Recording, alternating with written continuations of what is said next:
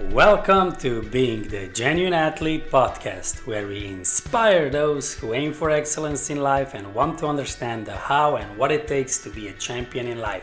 My name is Jure Koschak. My purpose, dedication, and commitment is to activate your potential, that you understand the ego through your sport and life situations. So I share and give you the tools to be just this, the genuine athlete. Are you ready to tune in? Hello, dear listeners. We are back in the Being the Genuine Athlete podcast. Today I'm hosting Chris Plord. He's a coach, businessman, father, husband. He has worked with many top athletes, well-known companies, celebrities, moms, dads, even military special ops. As a former master trainer and presenter, he has created and presented content both nationally and internationally on the mental and physical aspects of training for peak performance in all areas of life. So as a former chief executive with men's teams and organizations, he has mentored many men to find their authentic self and create leadership qualities which they could bring to their families, communities, and businesses. Let's invite Chris Plord and continue. 3, 2, 1, cut. Yeah, or action. Yeah. Hello, our listeners and viewers of Being the Genuine Athlete podcast. Today I have a special guest, my man, as I could say, Chris Plord. That's Lord with a P.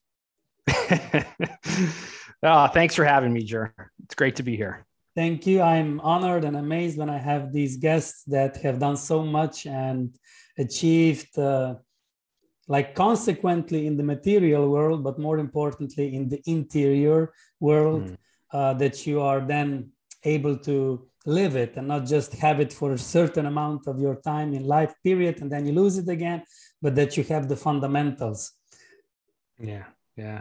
It's funny, you said that, and what came to me is I think we're always learning and becoming more vulnerable and really able to go into that discomfort, that dis-ease within ourselves, that frustration, and then go, okay, but the more we do it, we know that we're getting ready for something bigger. There's something more coming, it's the disturbance before that next kind of leveling up, so to speak. So I think a lot of people don't fully understand that, but it's one of the things I love to work with my clients on is, it's not always about the control. It's about the vulnerability of it all. And that's where the growth happens. So, tell me about it. I've been there a lot as an athlete and professional athlete in table tennis and dealing with all the fast speed of the sport and expectations and wishes and goals and, desires. And yet again, being in the journey, enjoying in the game, I needed I think 20 years of training and matches that I finally began to enjoy in the journey. So I know that you're all about that. I always said, even when I didn't understand, my salute at the end, my goodbye was always enjoy in whichever language I was communicating. So please expand your knowledge on the journey that we begin to touch certain themes. Yeah. Well, I think part of the journey is really understanding those, the voices in your head, the judge that comes in and talks to us and kind of tries to keep us down, that negativity, below the line type of ways of doing things. And then there's kind of the sage or the Jedi, as some people like to call it, which is more of the right brain way of being, and I actually just had a client not too long ago who was a tennis coach and very successful tennis coach. And he's in his, late 60s and coaching these amazing high school. He had several state championships under his belt, but he called me and he was saying, listen, I still play and I still play a lot. And he goes, there's this voice that really gets really hard. And it just beats me up all the time when I'm playing. Right. And what we identified was that judge that he's been carrying with him since he was a boy. And even though he's reached a level of, so to speak, success, he's kind of tired of going through life hearing that all the time and beating himself up and not really enjoying the process of the game. And so what we got to do over time, and it's not immediate, you have the insight, but then it's the work, like, you know, the periodization programs as athletes have, and so on and so forth. It's the boot camp for your brain. It's identifying the judge and saying, I see you.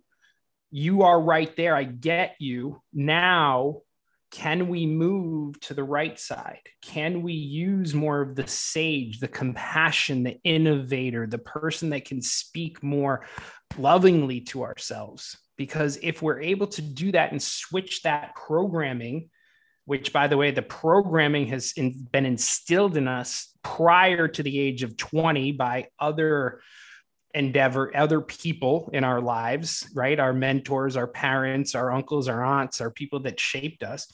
Now what we get to do is reprogram burning neural pathways in our brain in order to come about, not only to be more successful, but to be happier, but to be, live longer. All of these things we get to do now is recognizing what we don't want and moving towards what we want in life so that we can be all those things I just mentioned.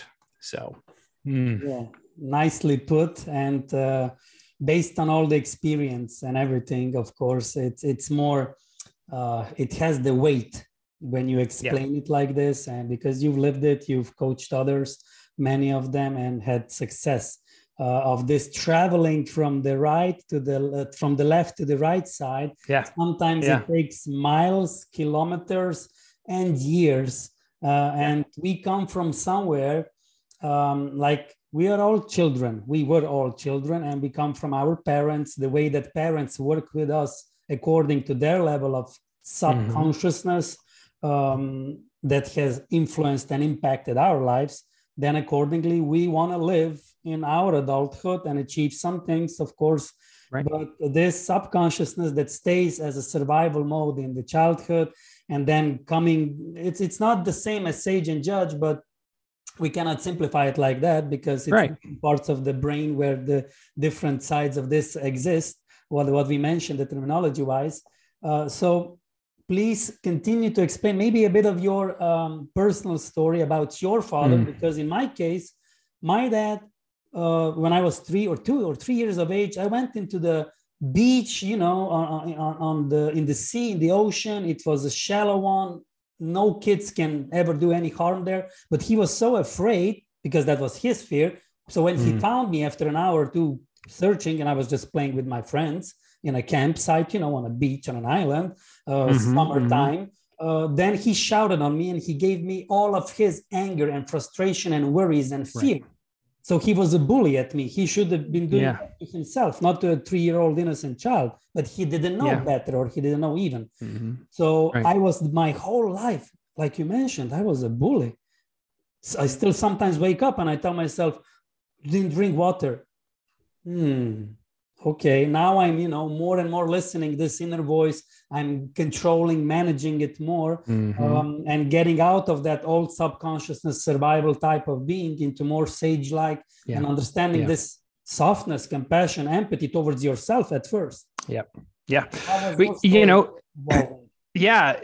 mean, first of all, for you to recognize that, which most people don't, they go through their whole life with this programming, but not really understanding where it came from, right? But it's first identifying, oh, that happened. My dad yelled at me at this point.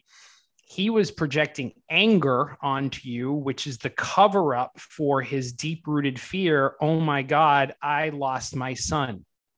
The all of these things going in his brain. My son's gone, my son, blah, blah, blah. And then when he saw you, instead of embracing you and going, oh, thank God you're okay, it was more of, I never want you to do that again. That the fear, the anger came out on you and created a response, a trauma response that you took with you for the rest of your life because you never wanted to feel that again, right? That was such a horrible feeling that he projected onto you that you reacted to other people in that same situation in that particular way.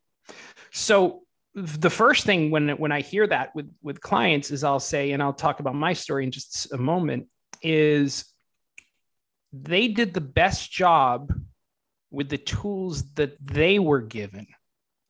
Yes. So immediately when we understand that, it becomes compassion. You're activating the right side of the brain, right? When you can see your dad he was taught a certain way and he did what he knew, and that's the best he knew how to do. If we can believe that our people, our higher ups, our mentors, our parents did what the best job they could, we're halfway there, right? Instead of holding them accountable and trying to project our anger and saying, well, you did this to me, therefore my life turned out like this.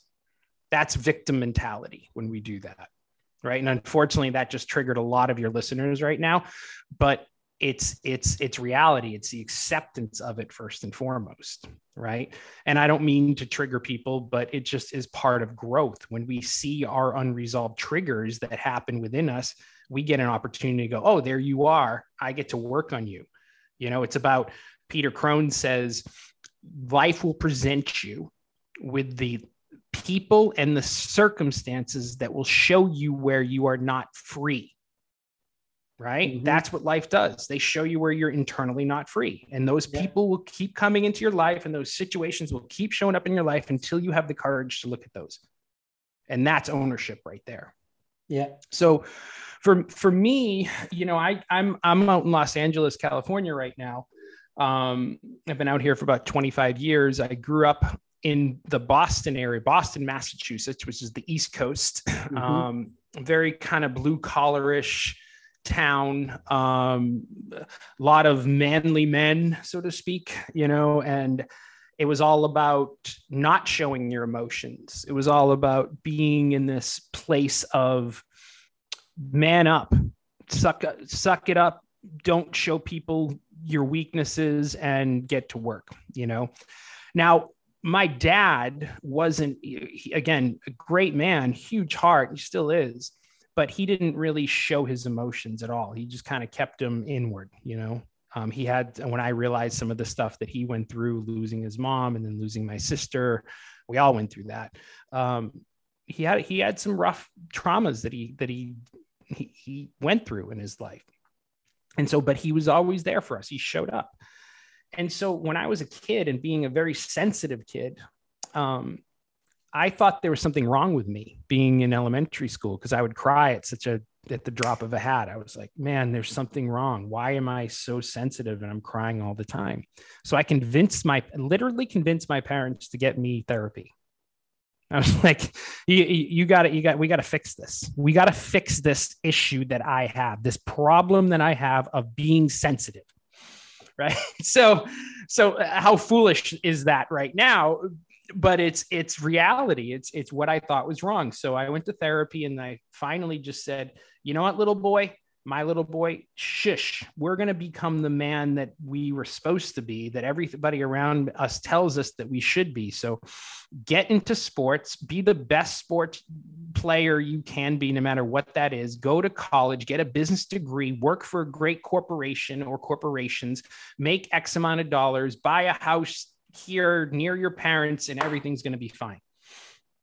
Well, that was the supposed path. And I was well on my way to doing that until I got into these positions and I was like, oh, there's something wrong here. I'm not happy. This job is sucking me dry. And I worked for some great corporations, no fault of their own, but it wasn't what I was supposed to be doing. Until I did that a few times when I realized my life's path is about being a coach, first in the fitness industry, and then training trainers, and then becoming a coach with businesses and individuals and different groups and so on, and men's groups and so on and so forth. So I had to come to the realization that my truth wasn't being lived. And when my truth wasn't being lived, my energy was getting drained very quickly. And my cup wasn't full because of that. So I had to learn to really open myself up, take off the masks, peel back the layers and say, what is it that your soul's supposed to do in this world? What is it that's going to make you truly happy? What is it that's going to make your cup full? Because when I was able to live that, then I was able to give so much more and be in service of others. So yeah, that's the short story. Yeah, I understand. Yeah, it's a lot of mileage and years and ups and downs. And that's the part of life, the journey. Yeah. I also remember how practically from that moment on, the traumatic moment with my dad, it got me to live on a beach in Dominican Republic, 10,000 miles away from, no, 10,000 kilometers away from my home, actually, because I was always searching for that lost affection, love moment with my dad that got somehow struck there, caught there. And I'm still in this healing process. And I understood how, like you mentioned now, the same was my story. Like I was always fighting or conditioning myself to get that attention back and love and training my ass off, being an athlete already with the age of 8, 9 years of age, like a kid. Like with the age of 10, 11, I started to train 2 times per day table tennis. It's like, it's an amount of fuel and energy that is fueled by certain hate or powerlessness because you're a kid. And then you go on being like older, high school, and then university and graduation, everything, and getting the job and everything done. Like you said, checking the dots and the marks on the open boxes, but it doesn't give you neither your dad back, neither did the beach give me back my dad.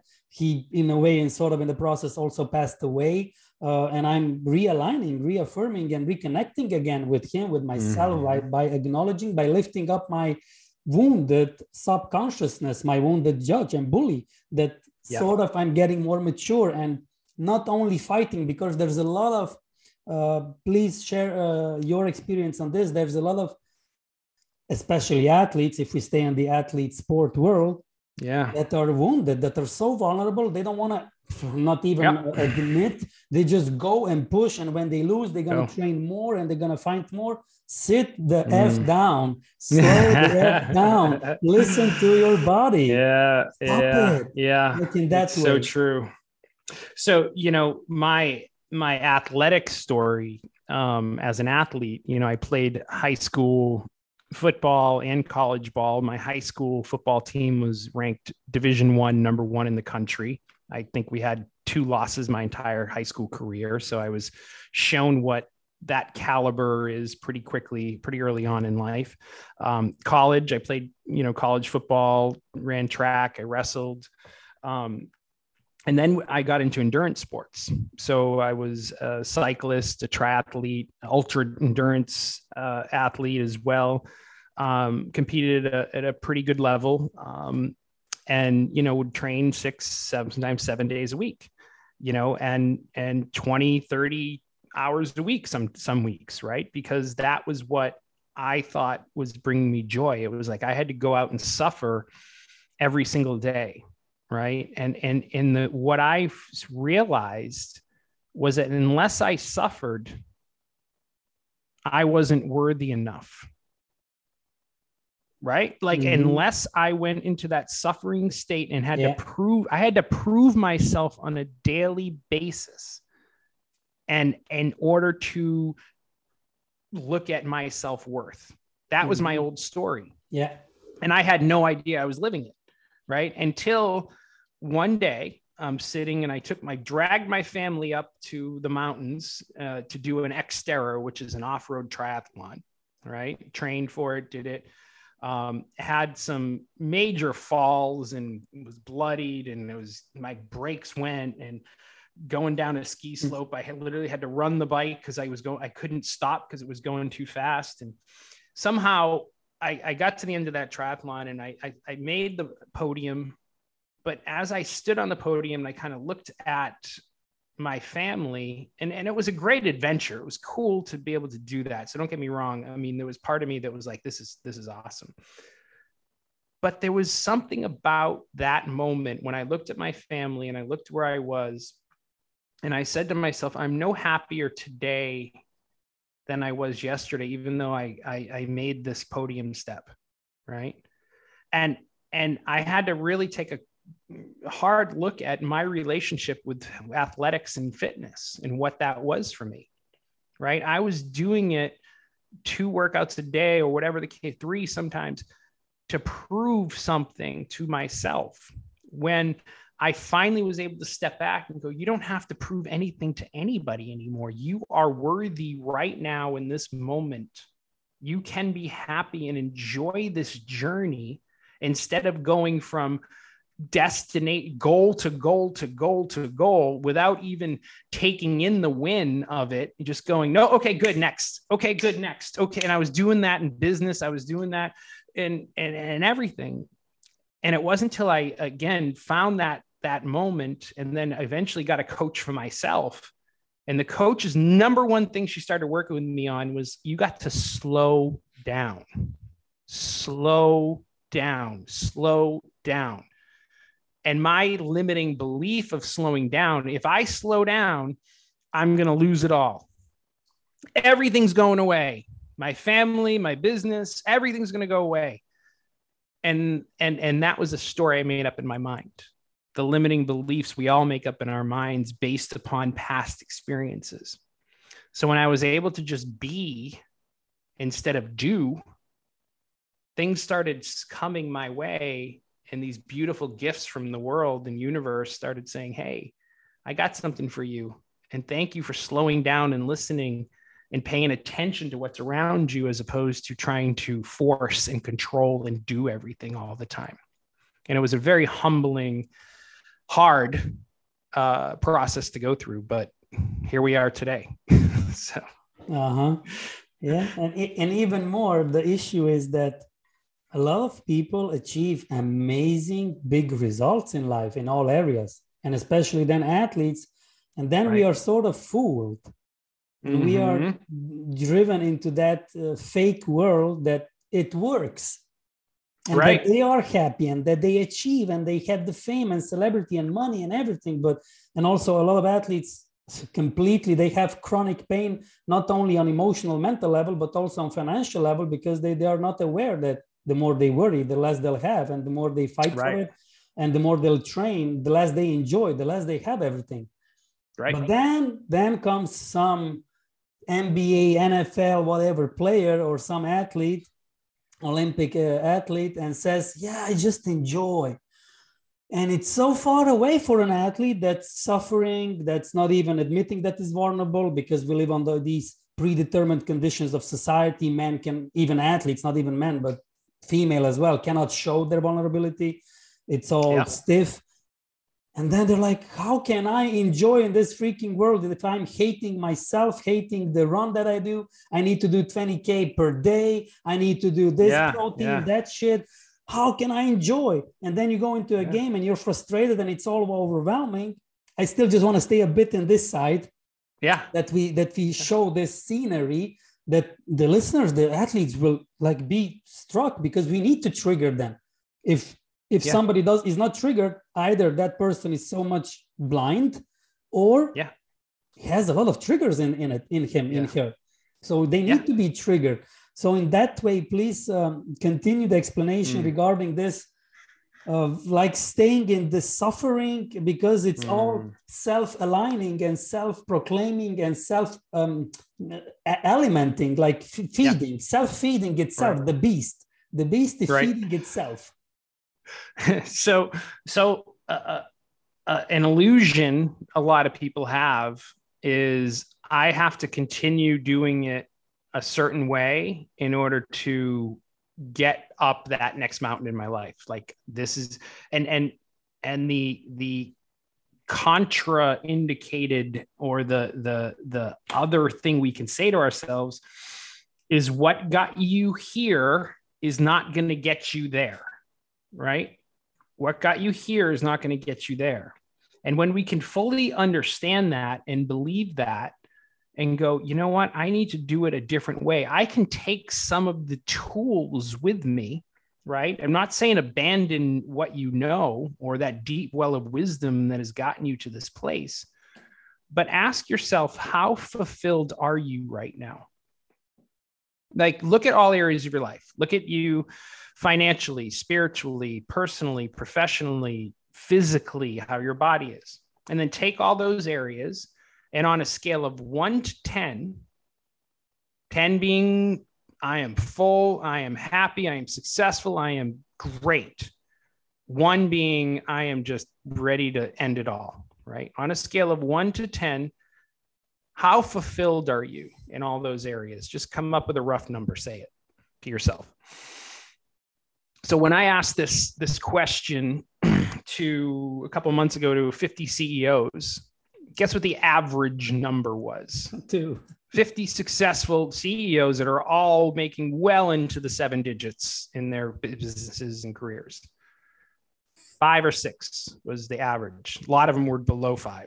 Yeah, but that's an official version that they are not aware of. It's probably 2. Right. 2 or 3, and probably exactly what you just said. Right. And most likely we're upping that number so that we can feel better. They want to believe it. Right. Yeah. They believe that it's 9 and 10, but they admit that it's maybe 5, 6, but reality. Right.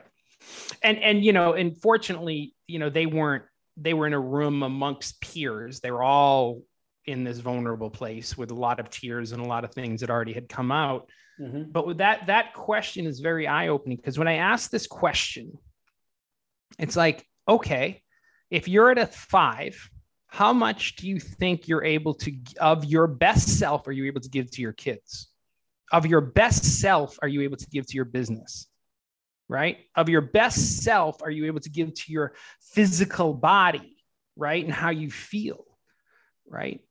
You're not operating on that highest level. So what we get to do when I work with these individuals or groups, whatever, is start to peel back what it is that they can boundary up, eliminate in their lives, or invite in new habits they get to create in their lives, so that number slowly goes up. And here's the thing, right? If I said, and all your listeners could probably relate to this, if I said, all right, we're going to go and do a marathon, in 6 months or 12 months, right? And you haven't even run a mile, but that's okay. We're going to train you carefully. We're going to add a little bit more in 10% rule every single week, right? In order to get you to that place. It's going to take a little time, but we're going to get you there. The impatience that most people feel is, I want that 10 tomorrow. Well, you're not going to run the marathon tomorrow. Commit to this over the next 6 to 12 months, right? Of doing those things, of going through the process, of starting to enjoy the journey, of starting to feel the pain of what you've been not able to look at, right? Courage isn't about pushing forward and burying your feelings. Courage is about being vulnerable and actually able to feel the feels that come up, right? Actually able to feel the emotions that come up. And in the middle of those emotions, I promise you, is where freedom lies, if you're able to sit with them. But here's the other thing, is these emotions never will go away, but they will get less and less and less and less until they are a little bit of a whisper, but they stay with you so that you get to be in service to others, so that you get to tell your story, so that people can relate, so that you are able to look back and say, I am in full service and I am doing exactly what I'm supposed to be doing in this world, because I went through that internal journey of growth. I had the courage to look inward and not hope for something external to come my way. There was something inside of me that I was able to look at in order to be the best version of myself. And now I am at a 9 or 10 on a regular basis. I am truly happy. I am successful.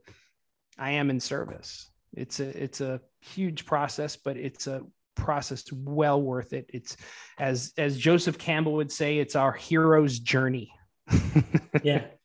And that's the thing. Thank you for elaborating and expressing it in this way, coming from the subconsciousness that in a childhood was adapted and adjusted and trained and programmed to survive with all the nonsense, or with the level that was able to be there from our parents or anyone else, teachers and coaches.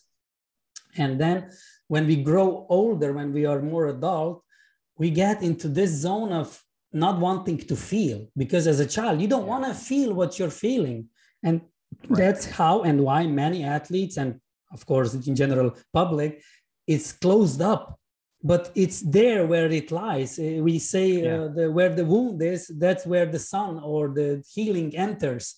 You mentioned this vulnerability and emotions. It's all of this, and it's so much color and so much pleasure, because if you close out the pain, you cannot also feel the pleasure. We don't have two pathways in our bodies. We have one nervous system, and in this nervous system, you feel pain and pleasure. Yep. So the more you block and resist vulnerability, resist emotions, whatever they are, resist pain, you cannot feel, neither with Netflix or with winning a gold medal or being on the podium or everybody adoring you. You're not gonna feel shit because you've closed up the channels that actually give you something.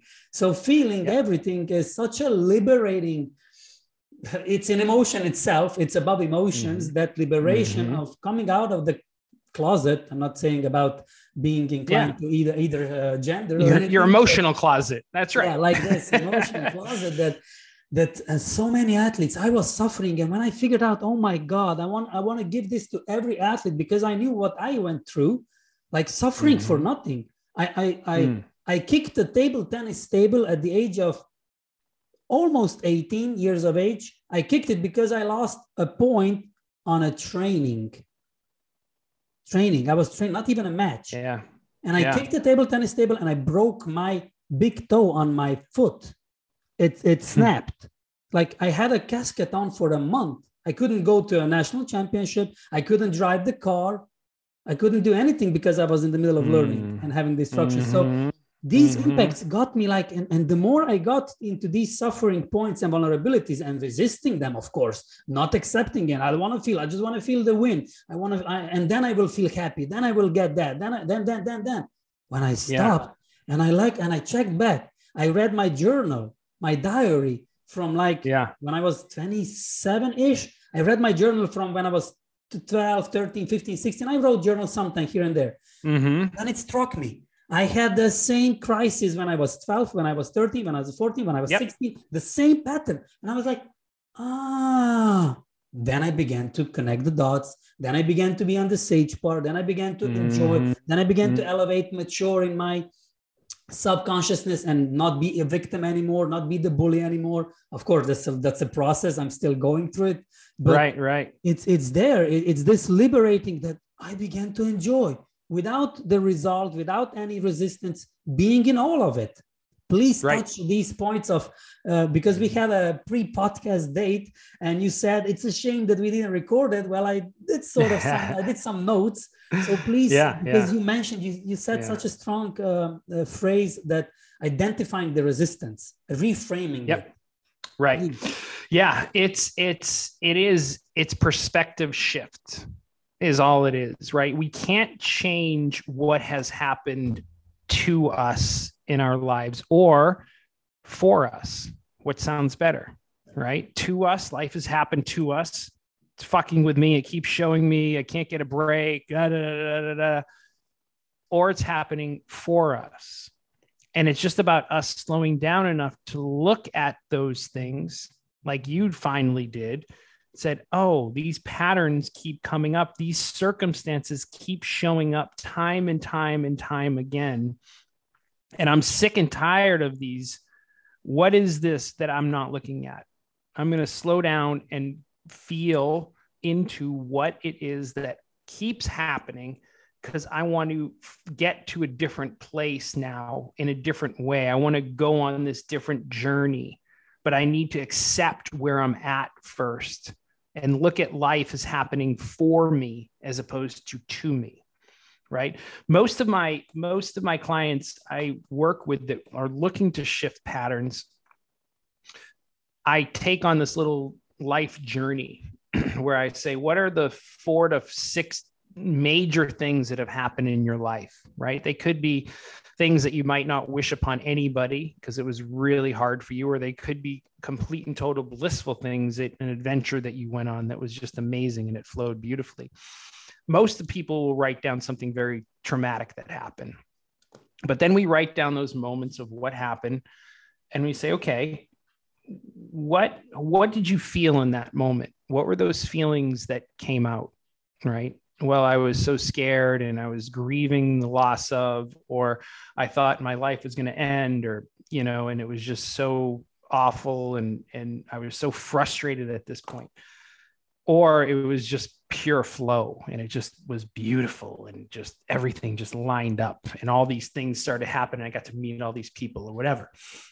So we look at these life lessons and we look at how we felt. And then we say, okay, what are the things you learned about yourself, right? What are the lessons you extracted from these moments? Well, I learned how to be resilient. I learned that life, it's all happening for me. I learned that, that this person was here to bless me and to show me how to live and to how to really embrace life, or that I wasn't slowing down enough. Therefore, I got this sickness or whatever the case may be. Okay, great. Now, what are the gifts you now carry that were unleashed because of that you went through? So what are your gifts now? So then you go, I am extremely compassionate with others. I am a leader. I learned how to step up and be a leader in my life because no one else was doing it. And I formed this, and this. So, so you're getting all of these incredible moments of your self-growth because of these situations. In that moment, when you shift that perspective, if this didn't happen to me, if I didn't grow up in this place, if I didn't have these parents, I have these parents. I grew up here because this situation has happened to me so that I could finally learn and look at my karma in life and do what I was meant to do. Because I think if we look at all of these things that happen for us and we put them into play, along with our passions, we're able to take those things and then be in service in some way to the world.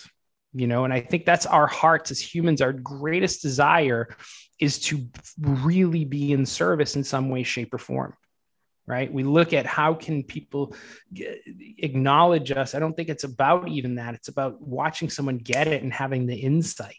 So it's that language we use internally, how we can view situations, problem versus challenge.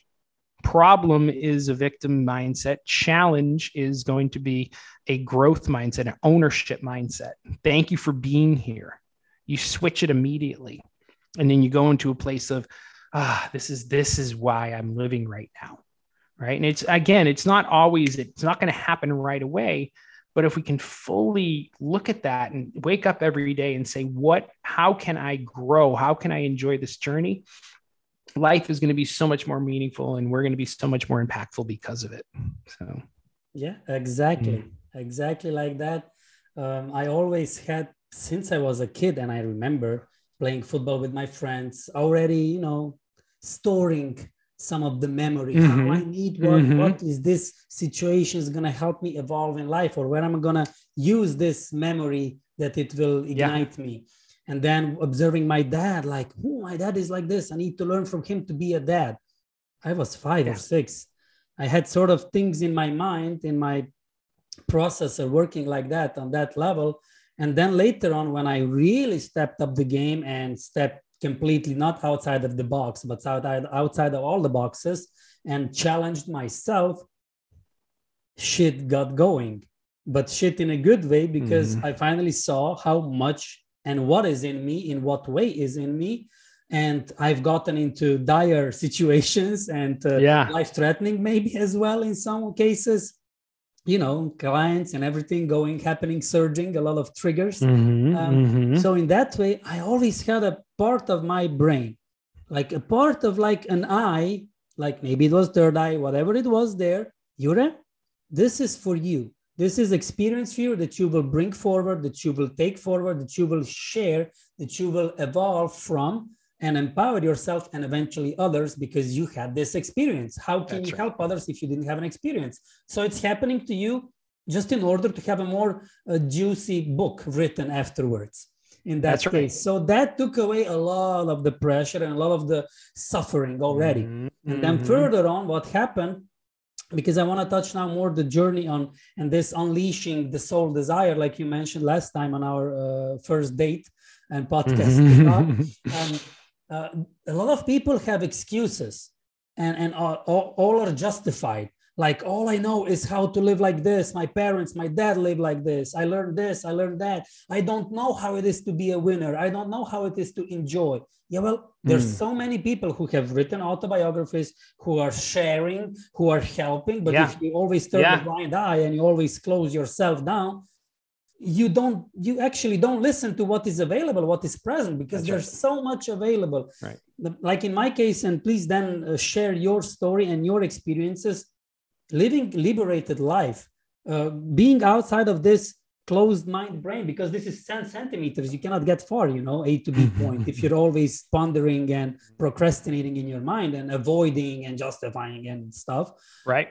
Living out of this is breathing. We'll touch breathing. It's completely different breathing. Finally, you expand. I expanded my breathing 50%, if not more. And of course, additional exercises and the work that I do with breathing. But waking up different, going to bed different, acknowledging food different, breathing air different, drinking water different, doing whatever it is, maybe so simple, but so beneficial to life, and understanding I am here in service. Either it's in this way, either it's in that way. I found my calling through talking, as you might see, but and expressing, but other people have found it through art or sport or whatever. But we are here to show everyone else what's possible, and it exists. We in 2022, sorry, you cannot use the excuse, I don't know how it looks like. It's so evident, I think, how to be unleashed. Yeah, it's amazing. I think everybody has to really look within, first of all, and kind of use some of the tools that are available to us, right? If we're going to sit back and reread the chapters that we've already read, dozens of times, we're not going to grow. But it's about waking up and saying, I want to start writing some new chapters. I'm going to start getting into action and trying new things, even though it might not fit perfectly right away. You mentioned the breath, right? Breath work, for example, meditation, writing, joining a team, a mastermind, a men's team, a women's team, something that's going to shake up your way, your habits that aren't serving you any longer. Reading some books, listening to other podcasts. That's the key. If we're visualizing, this is what I want my life to be, or this is what I feel it should be, but we're not, and we, you can use the law of attraction, and, we heard about that and we read the book, and, visualizing what we want, but what they were missing was, John Assaraf proclaimed he said, they were missing the law of Goya. Right. And if you don't have the law of Goya, nothing is going to come to you. It's get off your ass. Right. When we can really connect to that and go, okay, what action steps am I taking on a daily basis? And they don't have to be major, huge things. It's just commit to 3 to 5 a day of having a coffee with somebody, of reading a book, of writing down, doing morning pages, of waking up and just writing freely what you need to write, look, we have everything available to us at our fingertips, right? Oh, I've been on Zoom enough. It's right there for you. Just jump in fully and say, I want to now live the life I was supposed to live. And when we can jump into that and say, I'm going to go all in, not just in action, but I'm going to actually feel the process and enjoy this journey of becoming my greatest self. Then, like you said, life just starts to open up in such a beautiful way, right? We start to see everything that's around us. And these people not only are here to teach us and show us our triggers, but then these amazing other people are coming in to support us and hold us that are like-minded, and we get to grow with as well. So those tools, those things are right there. It's just a matter of stepping into it and say, what are 3 to 5 things a day I can do in order to make this happen? So. But there's a but. There's still this resistance, the old subconscious, the old neural pathways, the old chemistry, still resisting. And you have all these tools, but because the thing is that like we mentioned priorly, the beast is feeding itself, and it says, well, you shouldn't have resistance. How not? Well, if you do weights, okay. like you said, of course you have resistance and you grow. Well, if you want to get physically fit, and a lot of your listeners are athletes, most of them, what do you need? Resistance. You go to the gym, you lift some weights, you go for a run, you go for a swim, you ride a bike, you run up a hill. What is that? It's resistance. If you want to get physically fit, you need resistance. There's no way around it. And now, if you can the emotional, sorry to interrupt, but on the emotional side of it, or mental, it's difficult to accept that your resistance is your prior dad, your mom, your abuser or someone, or your attacker. And you say, I thank for this resistance, but it's gotten on your way. Like you mentioned before, it happens after you or for you, and how you reframe it. And then you say, wow, this is what made me, and this is what will make me in the future. And you use that resistance. Please continue. Well, no, exactly what you just said. It's the reframing. And again, I don't expect your listeners to kind of go, okay, I get it. They might get an insight today or whenever they're listening to this and go, okay, I get it. Now, what is it? Now get out into the world and say, there you are, resistance. Thank you for being here. Right? I see you. Like, I know it's hard. It's a lot. It feels suffocating sometimes, but there's no way around it. There's only through it. Like, it's reframing your relationship with that resistance that comes up, like fully looking at it and going, I need this in order to become a stronger, grittier, better version of myself. Right. And holding that, and with compassion, not going, oh, I want to step up and I'm going to fight you. I fought for decades. I want to dance the rest of my life. Right. I want to learn to dance in this world, in this life, and not necessarily just go, it's going to be combative. It's going to be this. It's something we get to kind of flow with. And I think that's when life gets much more flowy, is when we learn and look at that on a regular basis. So did that answer your question? Yes. Okay. Not only mine. I hope that for many others that will begin to climb this mountain of life in this compassionate way, and embracing the mountain, the steepness and the environment, and not just fighting with it. I remember when I was in my university for sport, we went to mountainous regions of our country, Slovenia, the Julian Alps. And I come from the more eastern part of the country where everything is flat. So for me, a small hill was already not physically demanding, but mentally, emotionally, because I had that resistance, which I never had. I had a flatness around me in my childhood. So then I was age of 19 or 20-ish, and I went with a group of 10 people. I was the only one bugging. First 2-3 days, I was screaming in the mountains. You don't do that. I was shouting. I was abusing myself in nasty words, in swearing, cursing. Then we went onto a cliff or something. Right side, 1,000 meters, like 1 kilometer down cliff. And the left side, 1,000. I was on that ledge, and I'm like, without breath. And I've done many. I was a national champion. I did that. I did yoga when I was 14, 15 years of age. But when I was there in that resistance, then it's flipped me. How to embrace this risk-taking situation, the environment. And further on, when I was a year after, we went on a free diving without, the oxygen bomb tanks. And we needed to dive. And the first day we had a big test so that they could put us in 4 different groups, the levels. And I was in the last group with 10 other ladies, one guy and 10 ladies, because I couldn't swim with the scuba dive device, this equipment. I didn't know how to breathe with that snorkel or something. And I didn't know how to dive. And I was 20 and more.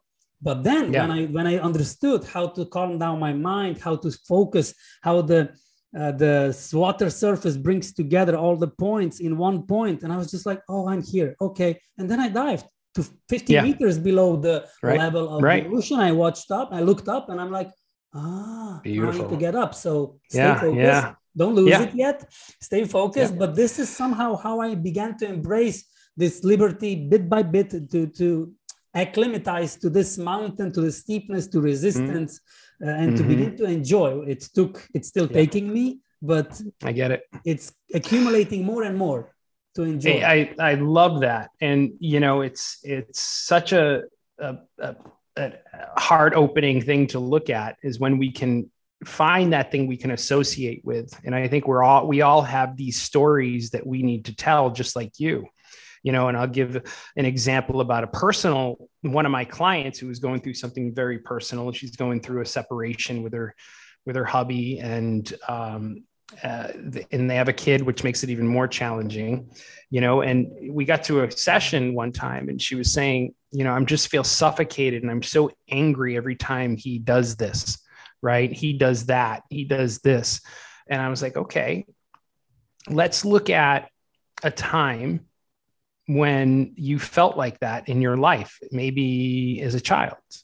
And she goes, okay. I go, how old were you? And she thought and stopped for a minute. She goes, I was like 4. And I was like, okay. And what happened? She goes, well, my older brothers were always taking control and not letting me do anything. And therefore, what I would do is I would retreat and go off and do something on my own. I go, well, how did that make you feel? Very angry. But how did you survive not being able to have a say in anything? And it goes, well, I just went and did my own thing, and I just held that anger in.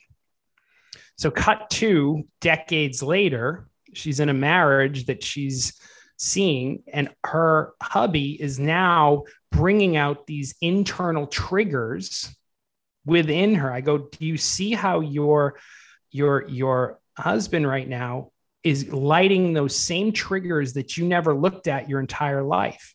So all these relationships you went through in your life gave the exact same reaction internally, but you just turned away from it. Now you're in a marriage, you're in the middle of COVID, or just after it, and you're seeing how he is the same person he's always been, right? It's the one you married, the one you had a kid with, but now it's becoming surface for you. All this resistance is coming up to show you that you're not free somewhere in your life, within yourself. So from that day forward, she was able to now look at that situation with her hubby and go, this is who he is. I can look beneath the anger and say, oh, I actually really felt sad. And when you do that, you're able to not meet it with anger. You're able to meet it with more compassion, switching it to the right brain. And you're able to see and feel that as not something that is happening to you, and now it's happening for you. How do I now navigate this? Because if she didn't have the courage to navigate it, right? All that stuff that comes up, some other relationship in her life at some other point down the road is going to show her that same exact thing once again and again and again, like you did when you kicked the table and you were able to look back and say, oh, this happened every few years, right? So it's either now, or you can wait another few years, or wait a few years, and then that living that half full cup, right? It's just, it's that resistance again that we get to kind of just look and get stronger because of. So just before the end, and then we'll have some points of conclusion. I want to touch the subject on the masculinity, because I've seen through my experience, I'm 40, but I've seen some history. And as I've come to understand, men have resistance because it was genetically programmed in a way towards women. And I've listened since 2010 when I started a different kind of journey on my life, the energy wise and more intuitive wise. I've listened from a coach, guru, and some sage wisdom person that ladies, time for ladies will come eventually after 2020. That ladies will bring down to earth the love, and they will show to men how to love, because men have kicked out ladies from the system since the Egyptians, or even prior to them, the ancient Egyptians, and have taken the reins.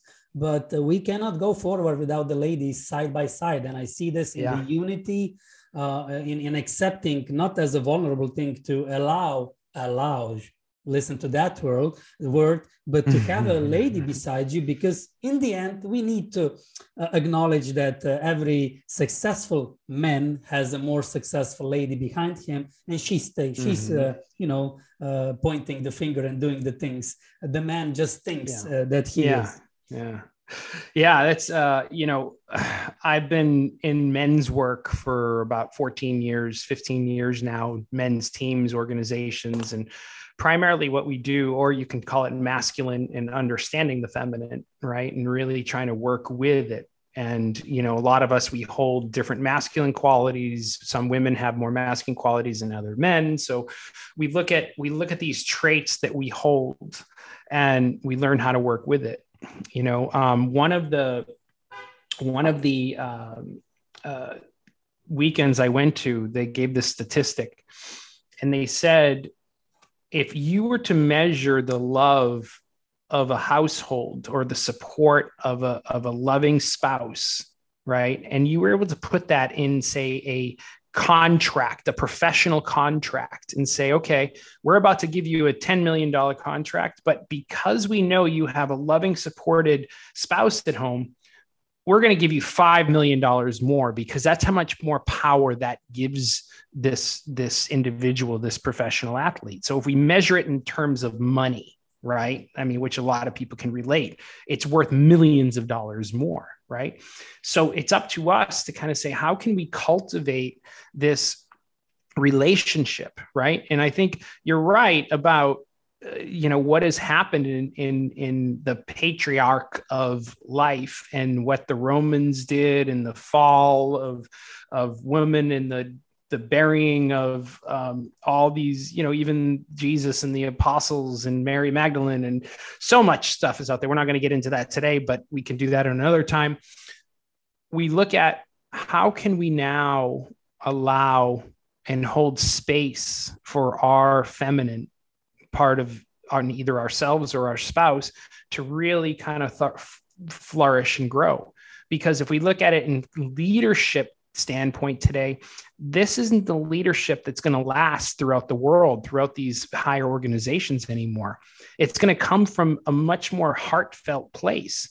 So us learning to work within the relationship, know that there is a difference between masculine and feminine, know that we can hold that space, allow this to happen, when we look at relationships, we look at ourselves first, and then we're able to move forth and forward with it, right? And know that that person that is there, we're not here to fix. They showed us the person they were from the moment we met them.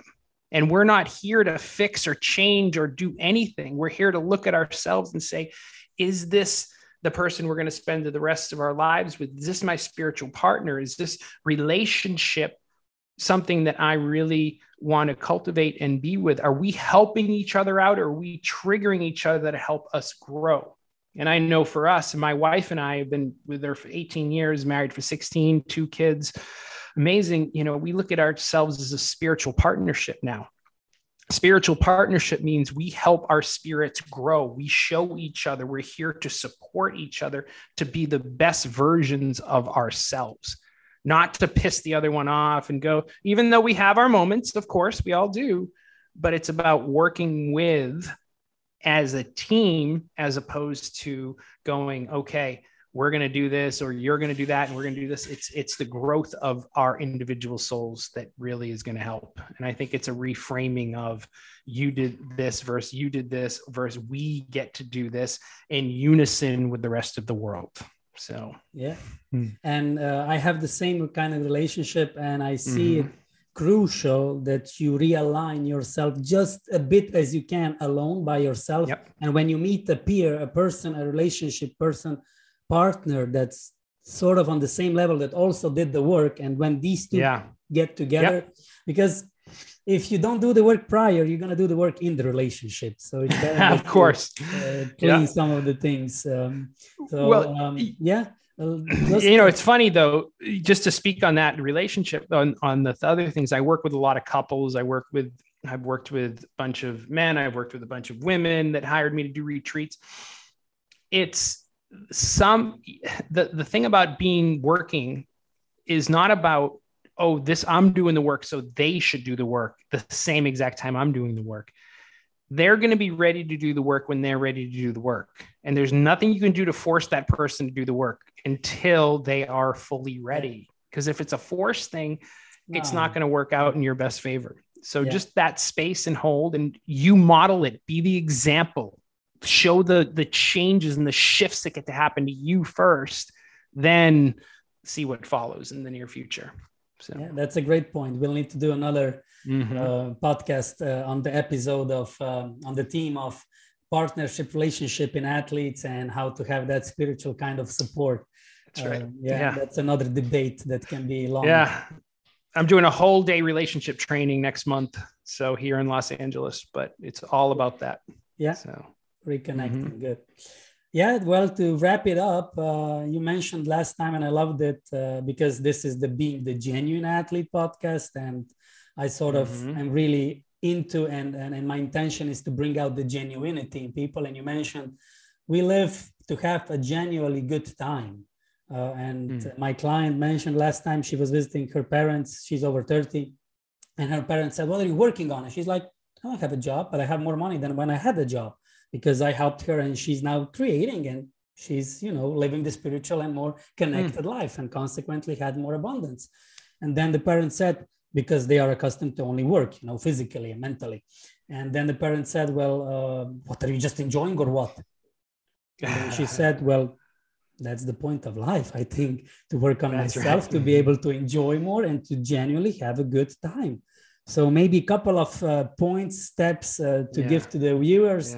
You mentioned slow down regarding some senses and sensing yourself, illusion, breathing.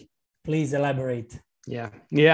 Well, I think it's changing that term work. Well, not changing work. We get to do work, but it's understanding that we get to do work and we get to have fun. We get to fall in love with the journey of becoming our greatest self. I'm not saying it's going to be easy, not saying you're not going to go through something, but yes, if your intention is to be happy, if your intention is to be joyful, if your intention is to continuously grow, then put all of that, yes to all of that, right? And then we get to redefine work. And I think most people think this is suffering, right? Discipline, it doesn't have to be this suffering state that we get to be in. It doesn't have to constrict us. Discipline can actually mean or equal freedom within us. So if we're committing to ourselves and our growth and we're doing those things on a regular basis, we're like, yes, this is why I'm doing this. This is why I'm creating this spreadsheet or going to this class or reading this book or working out on a regular basis so I can feel that openness and freedom within myself. So if we can get discipline and reframe what that actually means to most people, then I believe we all could have that freedom. We all could be joyful. We all could be happy, successful, and live at that cup full level of 10 on a regular basis. The best way to wrap it up. Thank you very much. Thank you so much for having me. Time and sageness that they will receive. Thank you. Thank you. Thank you for tuning in. Follow me on Being the Genuine Athlete Instagram and Facebook page. Share, like, and comment, and be genuine all the way.